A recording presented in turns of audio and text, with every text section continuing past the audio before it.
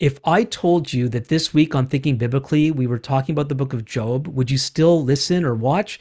Please don't turn this off. I have a most delightful conversation with a PhD student in Cambridge, England, who is looking into the book of Job, and I think you're going to learn some things just like I did.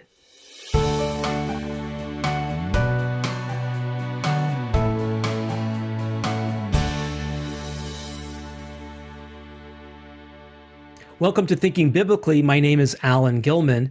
Thinking Biblically is a podcast dedicated to exploring how all of Scripture speaks to all of life.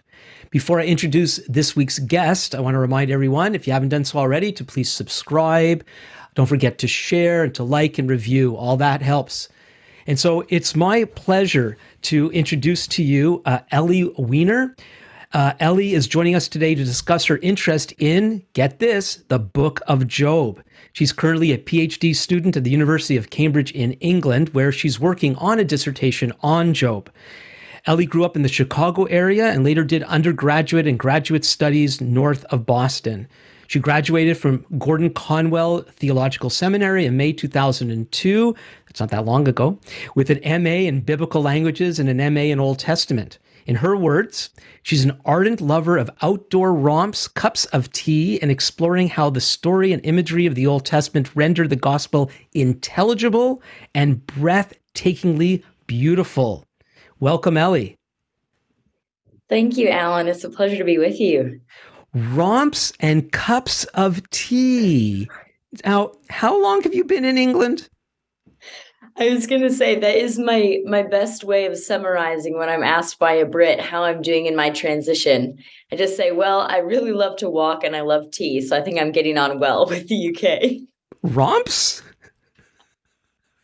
This country is made for walking. I tell you, there are footpaths everywhere. Well, you're just skipping through fields of daisies on English hills, studying the book of Job. A good bit of precipitation. But yeah, it doesn't dampen my enthusiasm. Do you take Job along on these romps?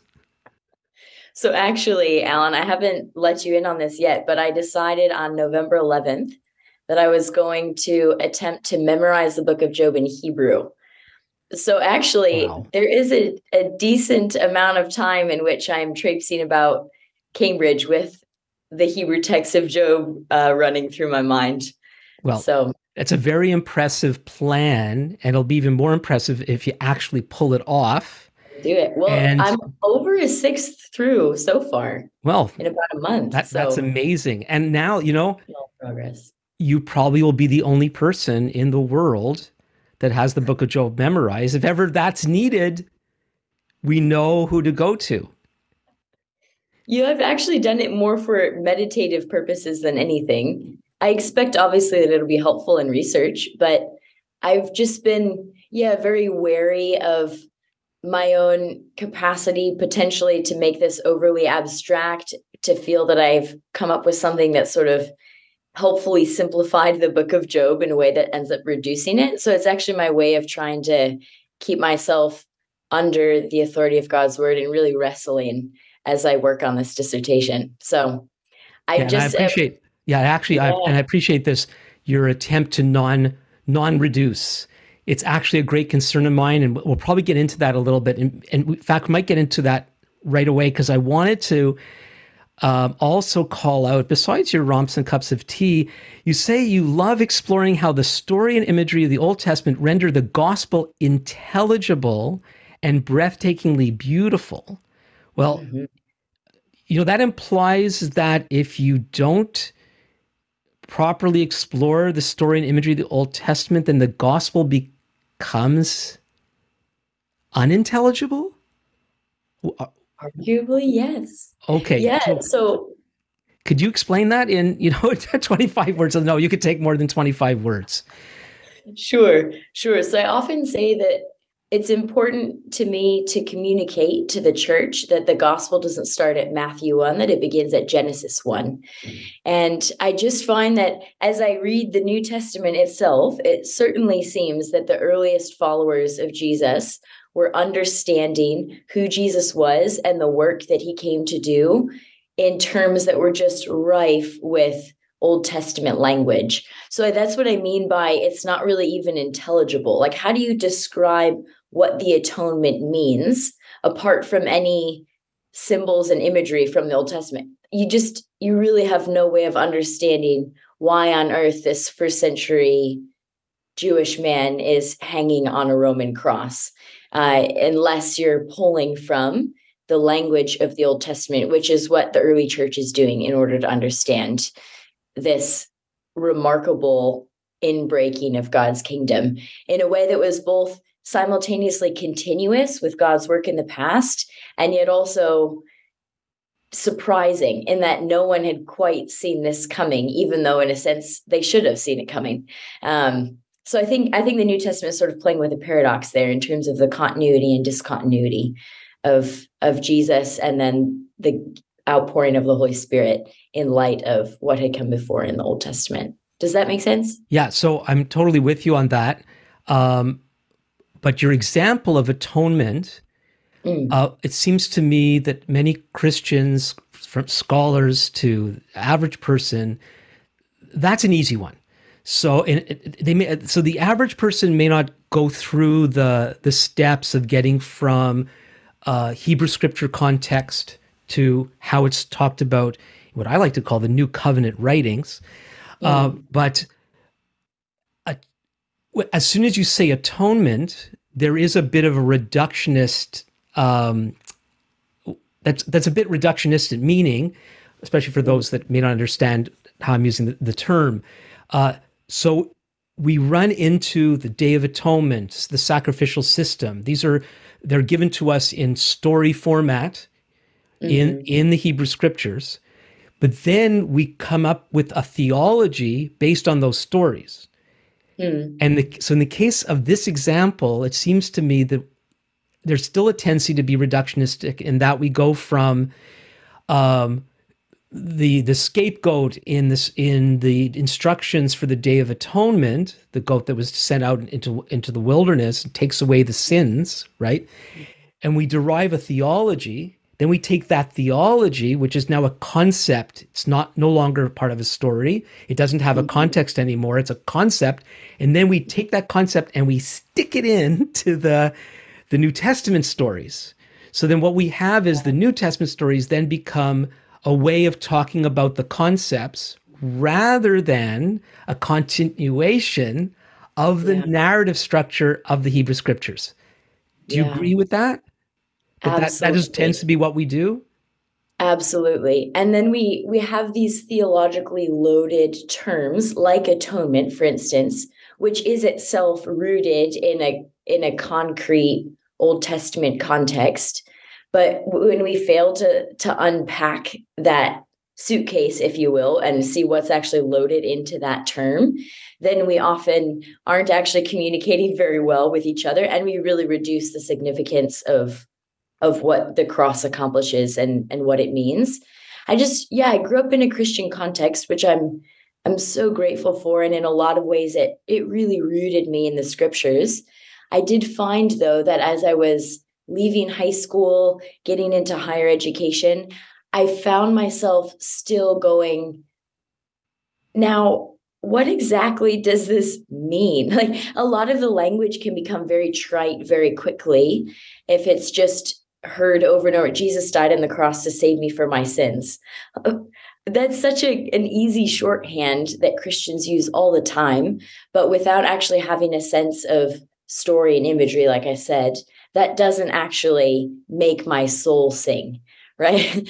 So, I totally agree with you. When we sort of make this systematic theology transition in between the Old Testament and the New Testament, or Old Covenant, New Covenant, we can lose a lot of the dimension. So then what's the solution? Solution is solid biblical theology. I don't know. And when you're meaning that, like, keep inside the stories? Is that the key? Yeah, I would say, so for one, okay, if we start with with children, right? Because any issues that we have in the church writ large arguably could begin with the way that we teach or don't teach children well. So I think, for one, not to be so atomizing in the way that we teach what the Old Testament is to kids. So, I mean, if kids are only exposed to sort of Noah's Ark and Daniel in the lion's den and Joseph and his multicolored coat sort of in isolation, then it can create the sense that the Old Testament is sort of this grab bag of semi-fanciful stories that just feel so far off, as opposed to helping, even from a very young age, kids to see what is actually the sweep of the biblical narrative. I think of ancient Israel, what was their education like? Well, at Passover, every year, you have this liturgical rhythm of teaching in the family what it is to be a people who derive their very identity from the saving acts of God in history. Which, I mean, hello, we have an New Exodus motif just handed to us right there in Scripture, to have a sense of what our identity really is as Christians. And at the beginning of the Passover Seder, we say, "This is the bread of affliction which our forefathers ate in the land of Egypt." So we connect. We have a symbol of, as if the original stuff was right in front of us, and then we talk. In fact, it's in Exodus, I believe. It's somewhere in the Torah when your son asks you, "Why do we do these things?" Your answer is, "Because of what the Lord did for me." Mm-hmm. Every generation says, "For what the Lord did for me when he took us out of Egypt." So we're drawn right back into that story. We become participants in our story. Mm-hmm. And really, that's, in all storytelling, the best storytelling is we draw the person into the story. Yeah. Right? Yeah. And there is a tendency, we don't teach Bible like that. And I do teach grades 5 through 8 in a small Christian classical academy here in Ottawa. And, my goal, whether it's adults or children, there is this tendency to turn Bible stories into something like Aesop's fables, where so we start with a story, but we reduce it down. Now we've got a moral. But the Bible stories don't work like that. And no. I'm talking and also to be attentive here. And to be attentive to the development of themes. I mean, I think if we don't spend a good deal of time in Genesis 1-3, we're going to miss so much of what the rest of the biblical story is trying to do. And I totally agree with you as well. It can be so easy to just try to reduce a narrative, say, or a law to a moral tidbit for my back pocket, and now it feels manageable somehow. Like maybe we're just expecting the Bible to be easier, that it should just be obviously apparent and should have a one-to-one correspondence with now something that I go do. This is meant to be a lifetime of meditation and steeping that transforms us, to make us a people of wisdom who then, led by the Spirit, can choose the right tree, right? I mean, like that's the story we're living in. Yeah, so I just want to go on record again, everybody watching, listening, this whole thing about narrative structure of the Scripture, it's something that I'm hopefully going to bring up over and over again, because we're really missing something when we take the Bible out of that story context. The funny part is, and maybe it's not so funny, every time I address it, I'm addressing it in what we call a more reductionist sort of way, explaining point by point why we should study the Bible in its story context instead of telling stories. So we've all been affected by this approach to education, this approach to communicating information. We do tend to do it in this a very, what's the word, like propositional sort of way, right? And yet, what do people remember from sermons? The illustrations. It's the stories. Yep. So let's get into one of the big stories within the Bible story, and that's the book of Job. And let me start by asking you, why Job? Yeah, I do get that a lot, Alan. I also find that people tend to give me a lot more sympathy than I'm really looking for when I tell them that I'm studying the book of Job. Right. Like, But so, I really don't see it as a cause for pity. Ellie, It's a great privilege. Job, who made you do that? I know. I know. I promise there was no coercion involved. And she's Yeah, laughing, so people. why? Notice she's laughing. That's right. I will see. Talk to me in 3 years, but I trust in the Lord that my joy will be undiminished and will only be all the more abounding for the riches of this meditation. So we're not going to So lose it. We're not going to lose the train of thought, but because you talked about yeah, the 3 years, I thought I'd throw in here. Ellie and I have a plan, as we discussed about doing this. We don't know if we're going to be able to do it. We don't know where we're going to be. We don't know if we're going to be alive. But the plan is, Ellie's just recently started her work on Job for this dissertation, and so we thought it would be good to maybe meet up halfway through, see how things are going. So all being well, that'd be about a year and a half from now. And then after it's done, to meet again. So that's our plan. Don't know if we could do it, but it's be very interesting to track with Ellie to see how this thing is going as she gets deeper and deeper into this book. Okay, so let's yes. get back to the question, why Job? Why Job? Yes. So I will say that I did not initially set out to do the book of Job when I was contemplating getting a PhD in Old Testament. So what I ended up doing was deciding to prioritize the methodology by which I was going to be carrying out my research over the particular aspect of the biblical corpus. So initially, if you had asked me, because I love biblical theology so much, I would have said, oh, I'll probably be in the Pentateuch, be in the Torah. But yeah, ended up, as I say, deciding that I would really prioritize being able to do my research in sort of a literary theological methodology. So it's an unfortunate feature, I think, of biblical scholarship now that oftentimes there's quite a bifurcation between biblical studies and theology. And so it's not necessarily the case that one is able to engage in theological readings of biblical texts in the academy. So I found Can I stop? Can I stop again? I'm really sorry. Yes, no, please. Because assuming that many of our listeners and viewers don't understand some of these things, Sure. can you explain the difference between biblical theology and systematic theology, and why there is a clash between the two? Can you do that briefly? Is that possible? Because we want to get back into Sure. Job, but there is some suffering with this topic too. So go for it. Yes. Yes. I'll do my best to give a thumbnail. This was a question I found myself asking very quickly in my own undergrad program.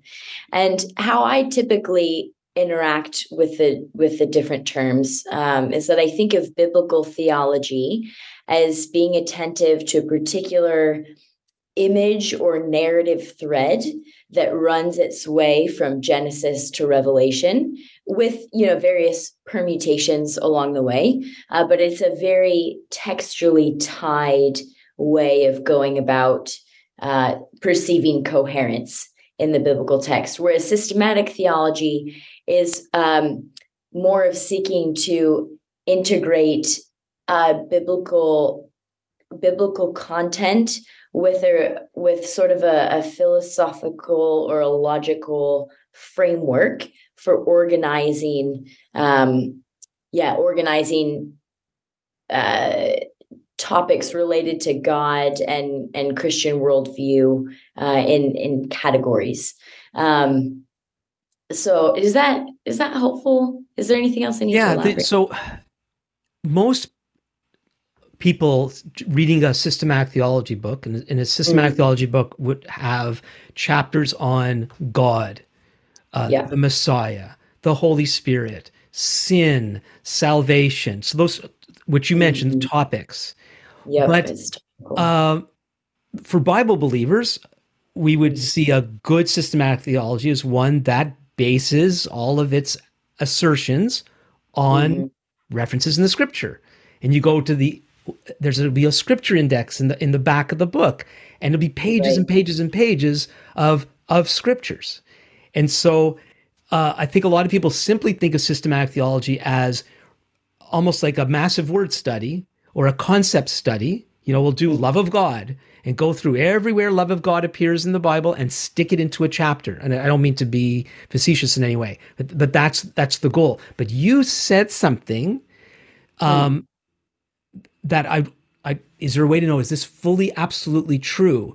Because you talked about, I don't know if you called it a philosophical lens, but it was that sort of idea that in systematic theology, it's more than just organizing the Bible according to topic, which again, I think Mm. a lot of people think that's what they're reading when they're reading a systematic theology. But you're saying there's a philosophy thing going on there. Is that 100% true?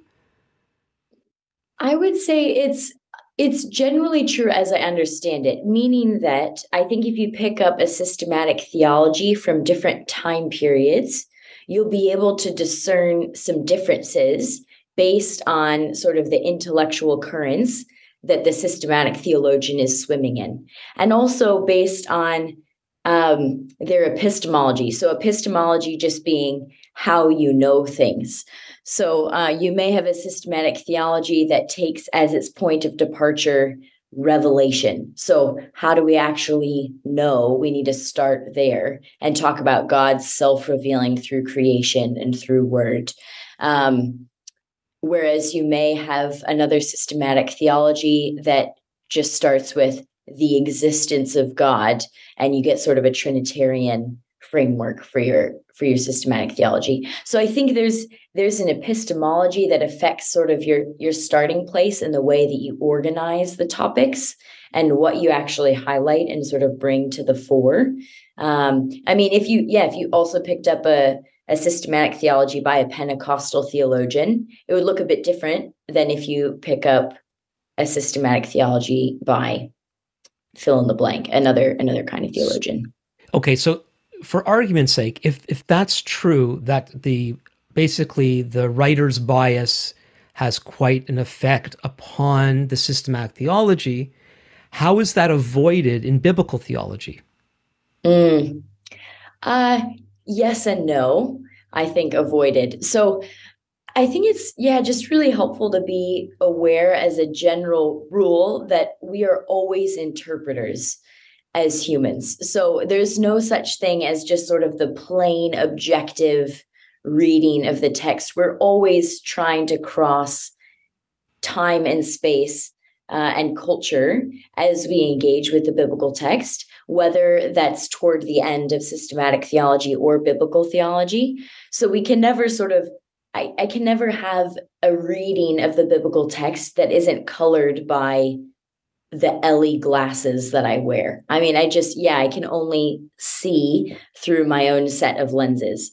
I think biblical theology done well is doing a lot of really hard work to cross that time, space, culture gap and to understand the given context of a passage and then to really sensitively link those together. And I think likewise, a systematic theology done well is going to be really self aware about its own sort of philosophical, theological slant. And yeah, it's not to say that my particular locatedness as an interpreter is a bad thing. No, it's inevitable. But I think it's just more important than anything to be aware of it, to be honest about it, and then to be in conversation across difference as a community of interpreters so that we can actually help each other to see our own locatedness and that we may want to absolutize something that's actually just particular to my reading. So yeah, I would say that. So I have a little tool. You could tell me what you think. So this is an interpretive tool that I try to use. And of course, this would probably lean more towards a systematic approach. So if I'm studying a concept, be it the love of God or predestination and God's sovereignty, and so I study what I think are relevant passages, and then I come to a tentative conclusion based on my studies. Well, then I try to take that conclusion and take the conclusion back to the Bible and see if my conclusion holds up. Yeah. And now I keep going back, keep referencing back to the Bible. Yeah. I think that's so helpful because one of the things that now, okay, I realize I'm speaking as someone who's partial to biblical studies and biblical theology. So I need to have systematic theologians in my life that I'm learning from and in conversation with.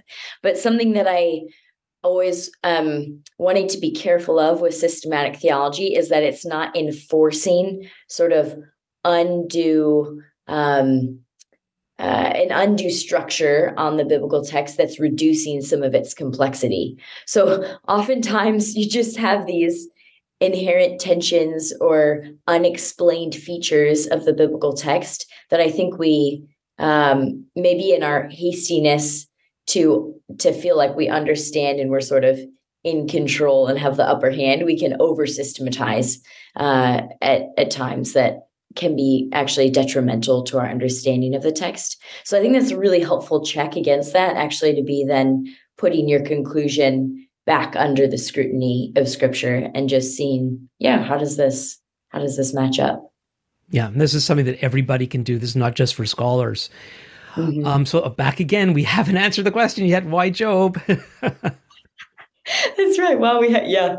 This is rather like the dialogue cycles in the book of Job. They're quite cyclical, a bit verbose, but they make Hey, what are you tragic saying? progression. No, verbosity on my end, not yours.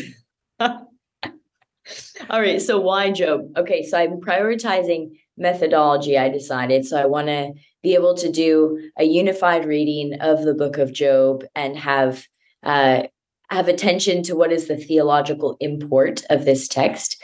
And I found a scholar at Cambridge named Catherine Dell, who is doing a lot of work that's literary, theological in nature. And she's been at Cambridge a good while. And I had really good recommendations from several former students, current students, people that know her. And she happens to have done a lot of her own work in Proverbs, Ecclesiastes, Job, and other poetical books in the Old Testament. So got in contact with her and then had to come up with a proposal that would be somewhat within her own field of interest and expertise. So I was thinking back to a class I took called Wisdom Literature when I was in undergrad. And in that class, wow, it really transformed the way that I had interacted with the book of Job. I would say actually previously I had no idea what to do with the book of Job. And at least in this class, it gave me a new way of perceiving what I think now is one of the primary theological thrusts of the book. And essentially a way of putting that in brief is that when I think about my summons to be an intercessor for others, I think first of the book of Job. And that was because of that class in undergrad that I came to that conclusion. And so then I took the seeds of ideas that I had from that undergrad class, did a bit more work interacting with secondary literature, seeing what other scholars have done with the book, came up with a proposal. Apparently my supervisor thought it was viable, and here I am. Do you have a working title?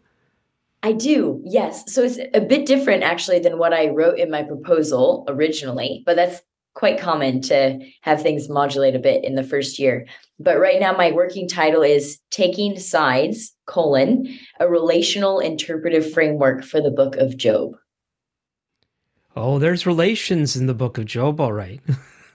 Quite a few, quite a few. But should I ask, are you saying Job himself has an intercessory function? Yes. Oh, absolutely. So he's portrayed So in. first, can you define for those? So I'm coming with my own understanding. So how are you using the word, and how is Job an intercessor? Sure. Yeah. So intercessor, thinking in very general terms, someone who's going between. So in the context of the Old Testament, that means going between God and other humans. In the case of some offense that other humans have committed, the intercessor stands in the gap, if you will, to borrow the prophetic language. Standing in the gap between God and other humans. So I see Job at the outset, not just me, but others as well. See Job at the outset of the book let's say that'd be verse 4. Verse 5. He is portrayed as offering sacrifices on behalf of his children, just in case they may have cursed God in their hearts. So he's offering these ascension offerings on their behalf. And then I can circle back in a second if you want to how I see some of these relational dynamics playing out throughout the whole book. But then if we hop back in with Job in the epilogue, he's an intercessor in a different way for the three friends, Eliphaz, Bildad, and Zophar. So there's no sacrifices that he offers there. Actually, the friends are responsible to bring sacrifices, but it's on account of Job's prayer, actually, for these friends that God, withholds his anger from them. This is the only time in the book that God is said to burn with anger. Interestingly, Elihu burned with anger at Job. God never burned with anger toward Job, but he did at the three friends at the end. And so it was, as I say, on account of Job's intercession that God forgives the friends, and then that actually is the narrative kickstart to Job's restoration. But what about all the stuff in between? Yeah. Where people get lost and they wonder what's going on. So and they end I'm up actually quoting Job's friends as wonderful verses about God and life. I know. Oh my goodness, so much we can say about. Well, let's stick with the intercessor thing. Is there an intercessory role he's playing through all those chapters of him suffering and is complaining or whatever he's, blaming God or calling God to appear with him in court and some of these things that come up in the book? Yeah. So I'm going to back out for a second and look at relational dynamics more broadly in the book. So the reason why I haven't gone so narrowly for intercession in the title of my thesis is because I'm actually trying to have a framework that's a little bit broader to account for more of what's going on in the book. So when I say taking sides, essentially I'm trying to look at how all of the relational dynamics in the book, as I see it, fall on this dichotomy of being for or against, being advocate or being adversary. So as we see in the beginning of the book, Job is this intercessor for his friends. He's a paragon of wisdom. He's flourishing by every measure. And he's well with God and he's well with humans. So this works on the divine human plane and the interpersonal plane. And then you have, lo and behold, the character Hasatan, whose name in Hebrew means the adversary, who both undermines the legitimacy, the genuineness of Job's allegiance to God, and then also is trying to undermine the way that God is running the world.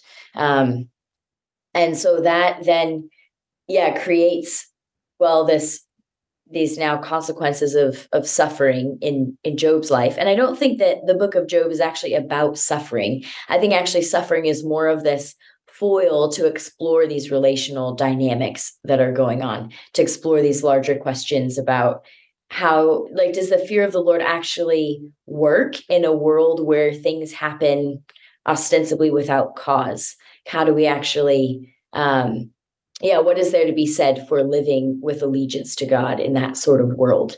So you're saying it's not trying to answer the question, why do the righteous suffer, as much as the suffering is the story context to work out some more important issues. Is that right? Yeah. So I think Job is set up as this deliberately extreme case. Almost, let's argue from the greater to the lesser. So if we take the most righteous, most wise person we can imagine, who's flourishing in every respect, put him through the most extreme, incongruous, sudden suffering imaginable, then what happens? So I think the suffering is meant to be this pretext for exploring actually what are the relational underpinnings of a wise life, because ultimately wisdom, as we see in chapter 28, is fearing the Lord and shunning evil. There is no wisdom apart from God himself, being in relationship with God himself. but that has repercussions as well for the way we relate to each other.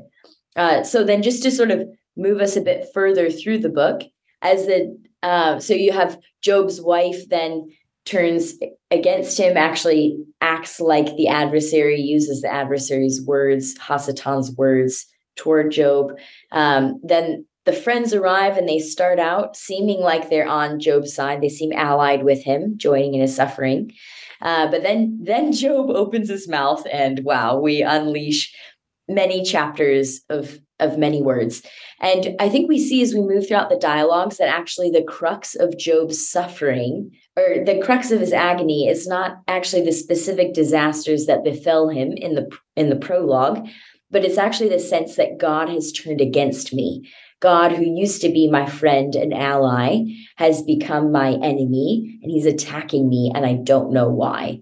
And then add to that, yeah, this is all exacerbated by the fact that then his words make the friends think that they're taking God's side to defend God, but in effect, what they're doing is actually turning against Job and adding to the attack, which then leaves Job in this place of saying, okay, I need an audience with God. Like I have no other choice but to press my case with God. And these friends who were supposed to be on my side, giving me some help, are worthless comforters to me. Can't rely on them, but I'm just going to keep even more brazenly pressing my case with God, demanding that he answer me. And then you even have these curious passages in chapters 16 and 19, where he's expecting some kind of heavenly advocate, some kind of witness in heaven or redeemer in chapter 19. And it's not really,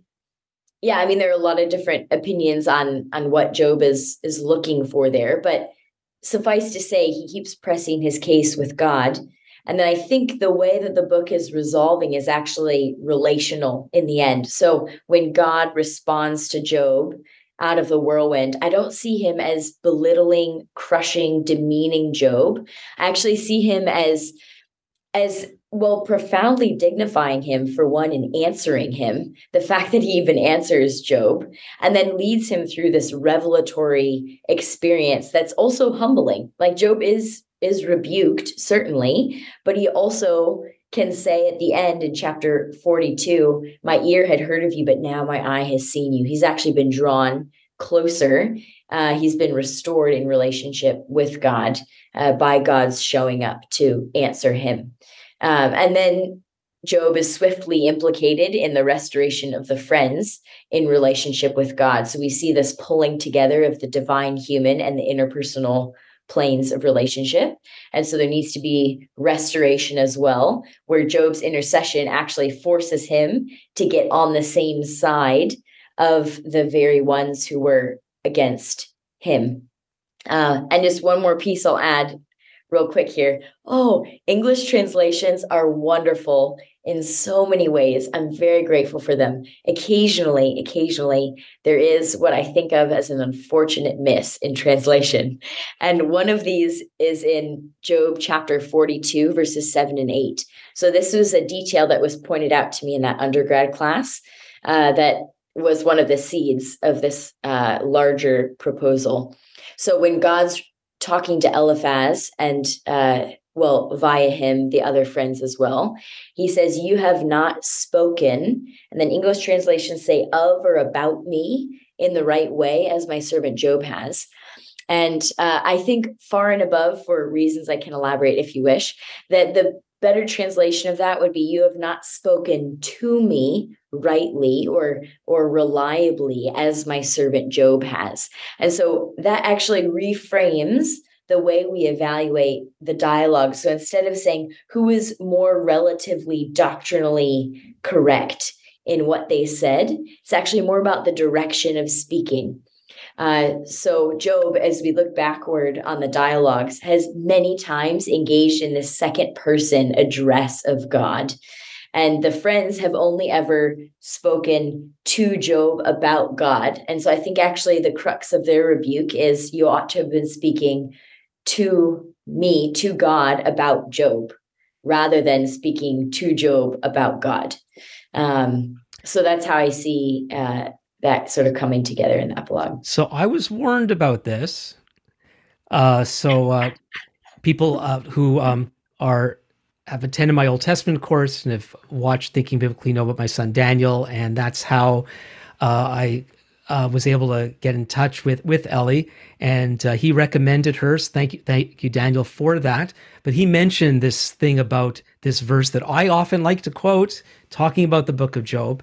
And not to get too technical, and I should have looked it up before we started, but is the issue over a lamed? So it's the preposition el Right. in Hebrew. Yeah. Yes. So Well, what's that? is it the same as Le David in the Psalms? No. So it's deber plus el. Oh, okay. So Aleph Lamed. And that combination Okay. occurs so often in the act of speaking in the Old Testament. Over It 600. often does mean two, actually. right? And it often does mean two. Yeah. So the basic sense of that preposition is to or toward. And I mean, I would say in almost every single instance of its over 600 occurrences with the verb to speak, deber here, in the Old Testament, it very obviously is about the direction of speaking, who you're speaking to whom. So to and not about. Mm-hmm. Okay. Yeah, and most actually, English just translations prior, say, most English just translations prior, say it has to do with how Job was speaking about God, which of yeah. course, So from the they, reader's point of view, that's compelling because he actually has been quite aggressive. I don't deserve this, and basically, it's God affirming the details of what Job said. That even yeah, though it but sounds harsh, that's how we normally take it, right? right, But but you're even saying it's that more about is, the direction. It's more about the relationship that Job took his case to God, yeah. while the who knows what the friends were doing. Yeah, exactly. So I think what they ought to have been doing, essentially God's saying to them, you took the wrong side. Like, I don't need you to defend me to Job. Why don't you get on Job's side and intercede? No. Intercede for him. All throughout the dialogues, you have Job just crying out, like, is anybody going to get on my side? All help has been driven from me, he says. All resource has been driven from me. I have no help left in me. And yeah, and there are the friends right around him who's saying, you're just attacking me, just the same. What good are you? Yeah, and so I think when you read spoken of or about me, then we go, oh, okay, I like to evaluate doctrine. So let me go and measure up everybody's words. But the tricky thing there is that the friends have said a lot of things that ostensibly looks rather normal theologically. I mean, if we're thinking of, Not everything, but a lot. yeah, but some of it, I think actually they're representing in a way sort of a misappropriation of something like Torah or the book of Proverbs. So yeah, essentially a reduction of that to say that there's a really neat correspondence between actions and consequences, so that always if you put in X, you'll get Y. And the friends have sort of taken that and characterized it and pushed it to the extreme, where they start accusing Job of all sorts of blatant evil, which he has definitely not done. I mean, we've had the fourfold description of his character from the beginning of the book, that he's blameless, upright, fears God, shuns evil. I just want to make one thing. I want to make sure when people hear what you're saying, which I agree with, there any expression in scripture that gives the impression that X necessarily leads to Y. So do good, get blessed, do wrong, get cursed. Scripturally speaking, even though we have references like that in Torah, in the book of Deuteronomy, that sort of idea, when we actually read the Bible, be it Job, be it Samuel and Kings, it's way more complicated than that. And Job is a wonderful reflection of biblical truth about whether or not do good necessarily leads to blessing. And there are some popular writers out there that give the impression that that's Old Testament, and then the New Testament it's now different. But no. There's one biblical theology with regard to how rewards work, blessing, suffering, and it's way more complex as we see in the book of Job. Yeah. Yeah, I think books like Job and Ecclesiastes are such a resource to the church in making our faith so much more gritty. Not just to the Because, church. Don't you mean to the world, Ellie? Oh, absolutely. phew. Yes, to the I didn't think world. we should just keep it. People shouldn't keep You this be stuff to sure. themselves. No, no, I'm not sitting on the treasures of the book of Job. Heaven forfend. I This would is for not. everyone.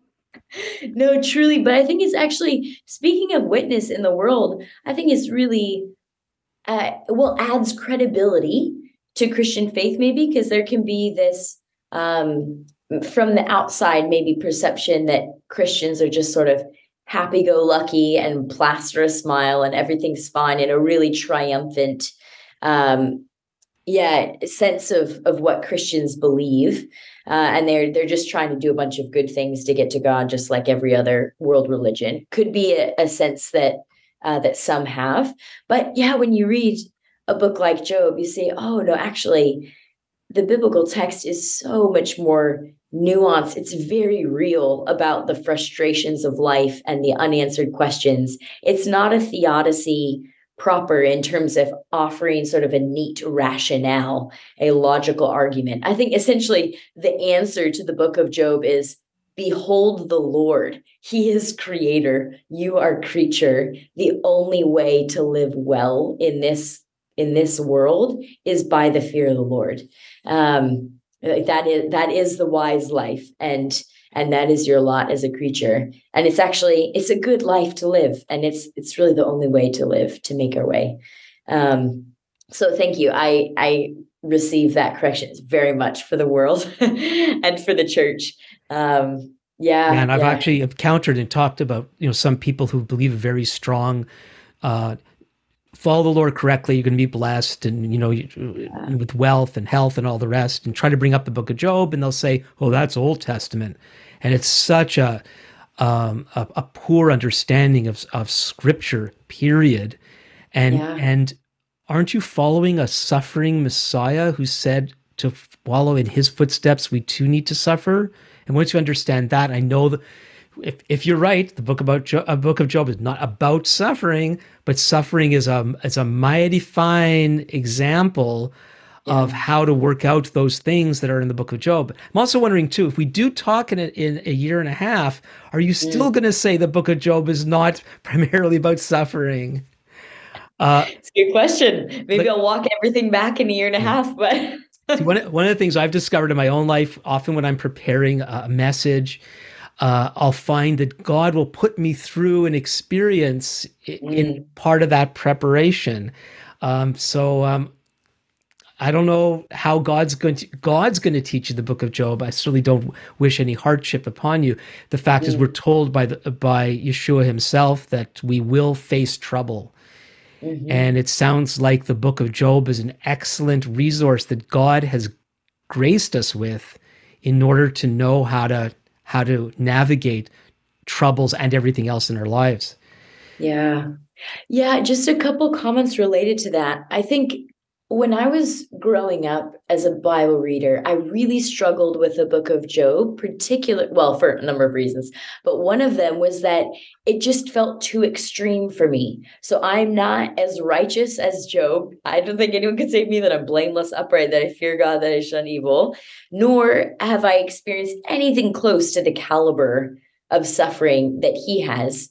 That he did, or he's portrayed to have in the book. But now I'm actually starting to see that as a really brilliant strategy of the book to make it universal. So if we deal with the most extreme case there is by looking at, as I say, the most wise who goes through the worst kind of suffering, then it also holds true for all of us in whatever varieties of life experiences we have. That we can say, okay, the fear of the Lord is still the way to live. It's still worth it. So I think that's really helpful. And also I had someone say to me, a friend who had experienced chronic pain for quite some time. She said, yeah, when I was going through that really difficult experience, I had a lot of people recommend the book of Job to me. And frankly, I just didn't have the energy for it right then. Like I was not in a place where I could really wrestle with this text. So she was just encouraging me, saying, yeah, I think it's really important that you're working through these things and teaching them to people now, because this is the sort of resource we need to have built up to be at the ready, to actually be ready to be intercessors for brothers and sisters who are going through really difficult circumstances, and ourselves to have this kind of gritty faith, as I say, that's that's able to last through whatever circumstances occur in life. So yeah, I wow, just say, all right, Lord, do with me what you will. I think this dissertation will be instructive and character building, perhaps more than anything. So There's a biblical concept that there's a Hebrew term for it, which I wish I could remember. Maybe you know what it is, but the idea that if this is true, how much more this? Oh, a Calva Homer argument. Thank you. Yeah, that's the one, and that's what you're saying. That Mm-hmm. the design of this incredible story, not incredible, I hate that word, and that this wonderful. I mean, that's not a great word either. This unique story of Job, in its uniqueness through its extremes, actually says to us, if this works for Job, how much more us who are not quite like him and are not enduring the level of suffering that he did, how much more should the lessons of the book apply to our lives? Mm-hmm. And there's one thing, and we probably should close with this, but there's something that I caught. I don't know if this was in your mind and heart already, as you were describing the failure of Job's friends in what they should have done, how that's telling us that when we're hearing about the troubles of others, and I'm particularly thinking of government leaders, religious leaders that get into big trouble, they're doing things and saying things that are not good. And I know in Job's case, he's a righteous man, but I think the lesson is the same. It's so easy for us to especially in our day, we focus on someone's failures and we just bludgeon that person to death publicly. And we love talking to one another about somebody else's failings, and we derive some sort of, I guess it's a self-righteousness, right? As opposed to taking that person to God. Yeah. And so whether you intended to share that or not, that's what I got out of this. And it's quite a challenge. And I think it should be a challenge to all of us. Yeah, no, absolutely. Absolutely. I really chastened by the awareness as I go through the process of doing this PhD, that for everything that I'm saying about the book of Job and about God, as I'm doing this work, I want to be all the more zealously talking to God, speaking to God, and bringing before him the people and circumstances around me. And absolutely, I think that's well said. Now, before we started, Ellie, I mentioned that I normally ask my guests if there's any way that people can contact them. But before you share that with our audience, I want to suggest that, maybe you have some questions for Ellie, but maybe after hearing this, you want to pray for her. This is not an easy task before her. And maybe the Lord is putting Ellie on your heart, and you can be an intercessor on her behalf as she goes through these next 3 years of working on this dissertation. So maybe you want to be one of those people, and maybe you want to reach out to her to let her know that you're praying for her. So whether it's intercessory concern or you have a question or a comment that you'd like to send off to her, what's the best way to contact you, Ellie? Yeah, thank you so much. You can feel free to email me. I'd love to hear from you if you're interested in doing that. So my email, which I think will be in some notes associated with this as well, but my email is EMW, so EMW78 at cam.ac.uk. So that's my Cambridge University email address. I'd love to hear from you. That's excellent. And and as Ellie said, that will be in the description. That's EMW78 at cam, with an M, cam.ac.uk. Well, Ellie, thank you so much for coming on Thinking Biblically with me to discuss the book of Job. Hopefully this will spark more interest in that very important book. And if I don't see you before, maybe I'll see you in a year and a half when you're halfway through this quest that you're on. So again, thank you so much. Oh, thanks so much, Alan. It's been a real joy. So again, feel free to contact Ellie at emw78@cam.ac.uk. Send her your questions. Also, please do pray for her. And please do pray for me and this podcast as we try to help people to think biblically in order to live biblically. I was really, I was touched and somewhat convicted by what Ellie had to share about her perspective on the book of Job. Hope it has the same kind of impact on your life. If you want to contact me, you can do so at comments@thinkingbiblically.org. That's comments@thinkingbiblically.org. And again, please don't forget to subscribe, like, and share. And so until next time, this is Alan Gilman with Thinking Biblically.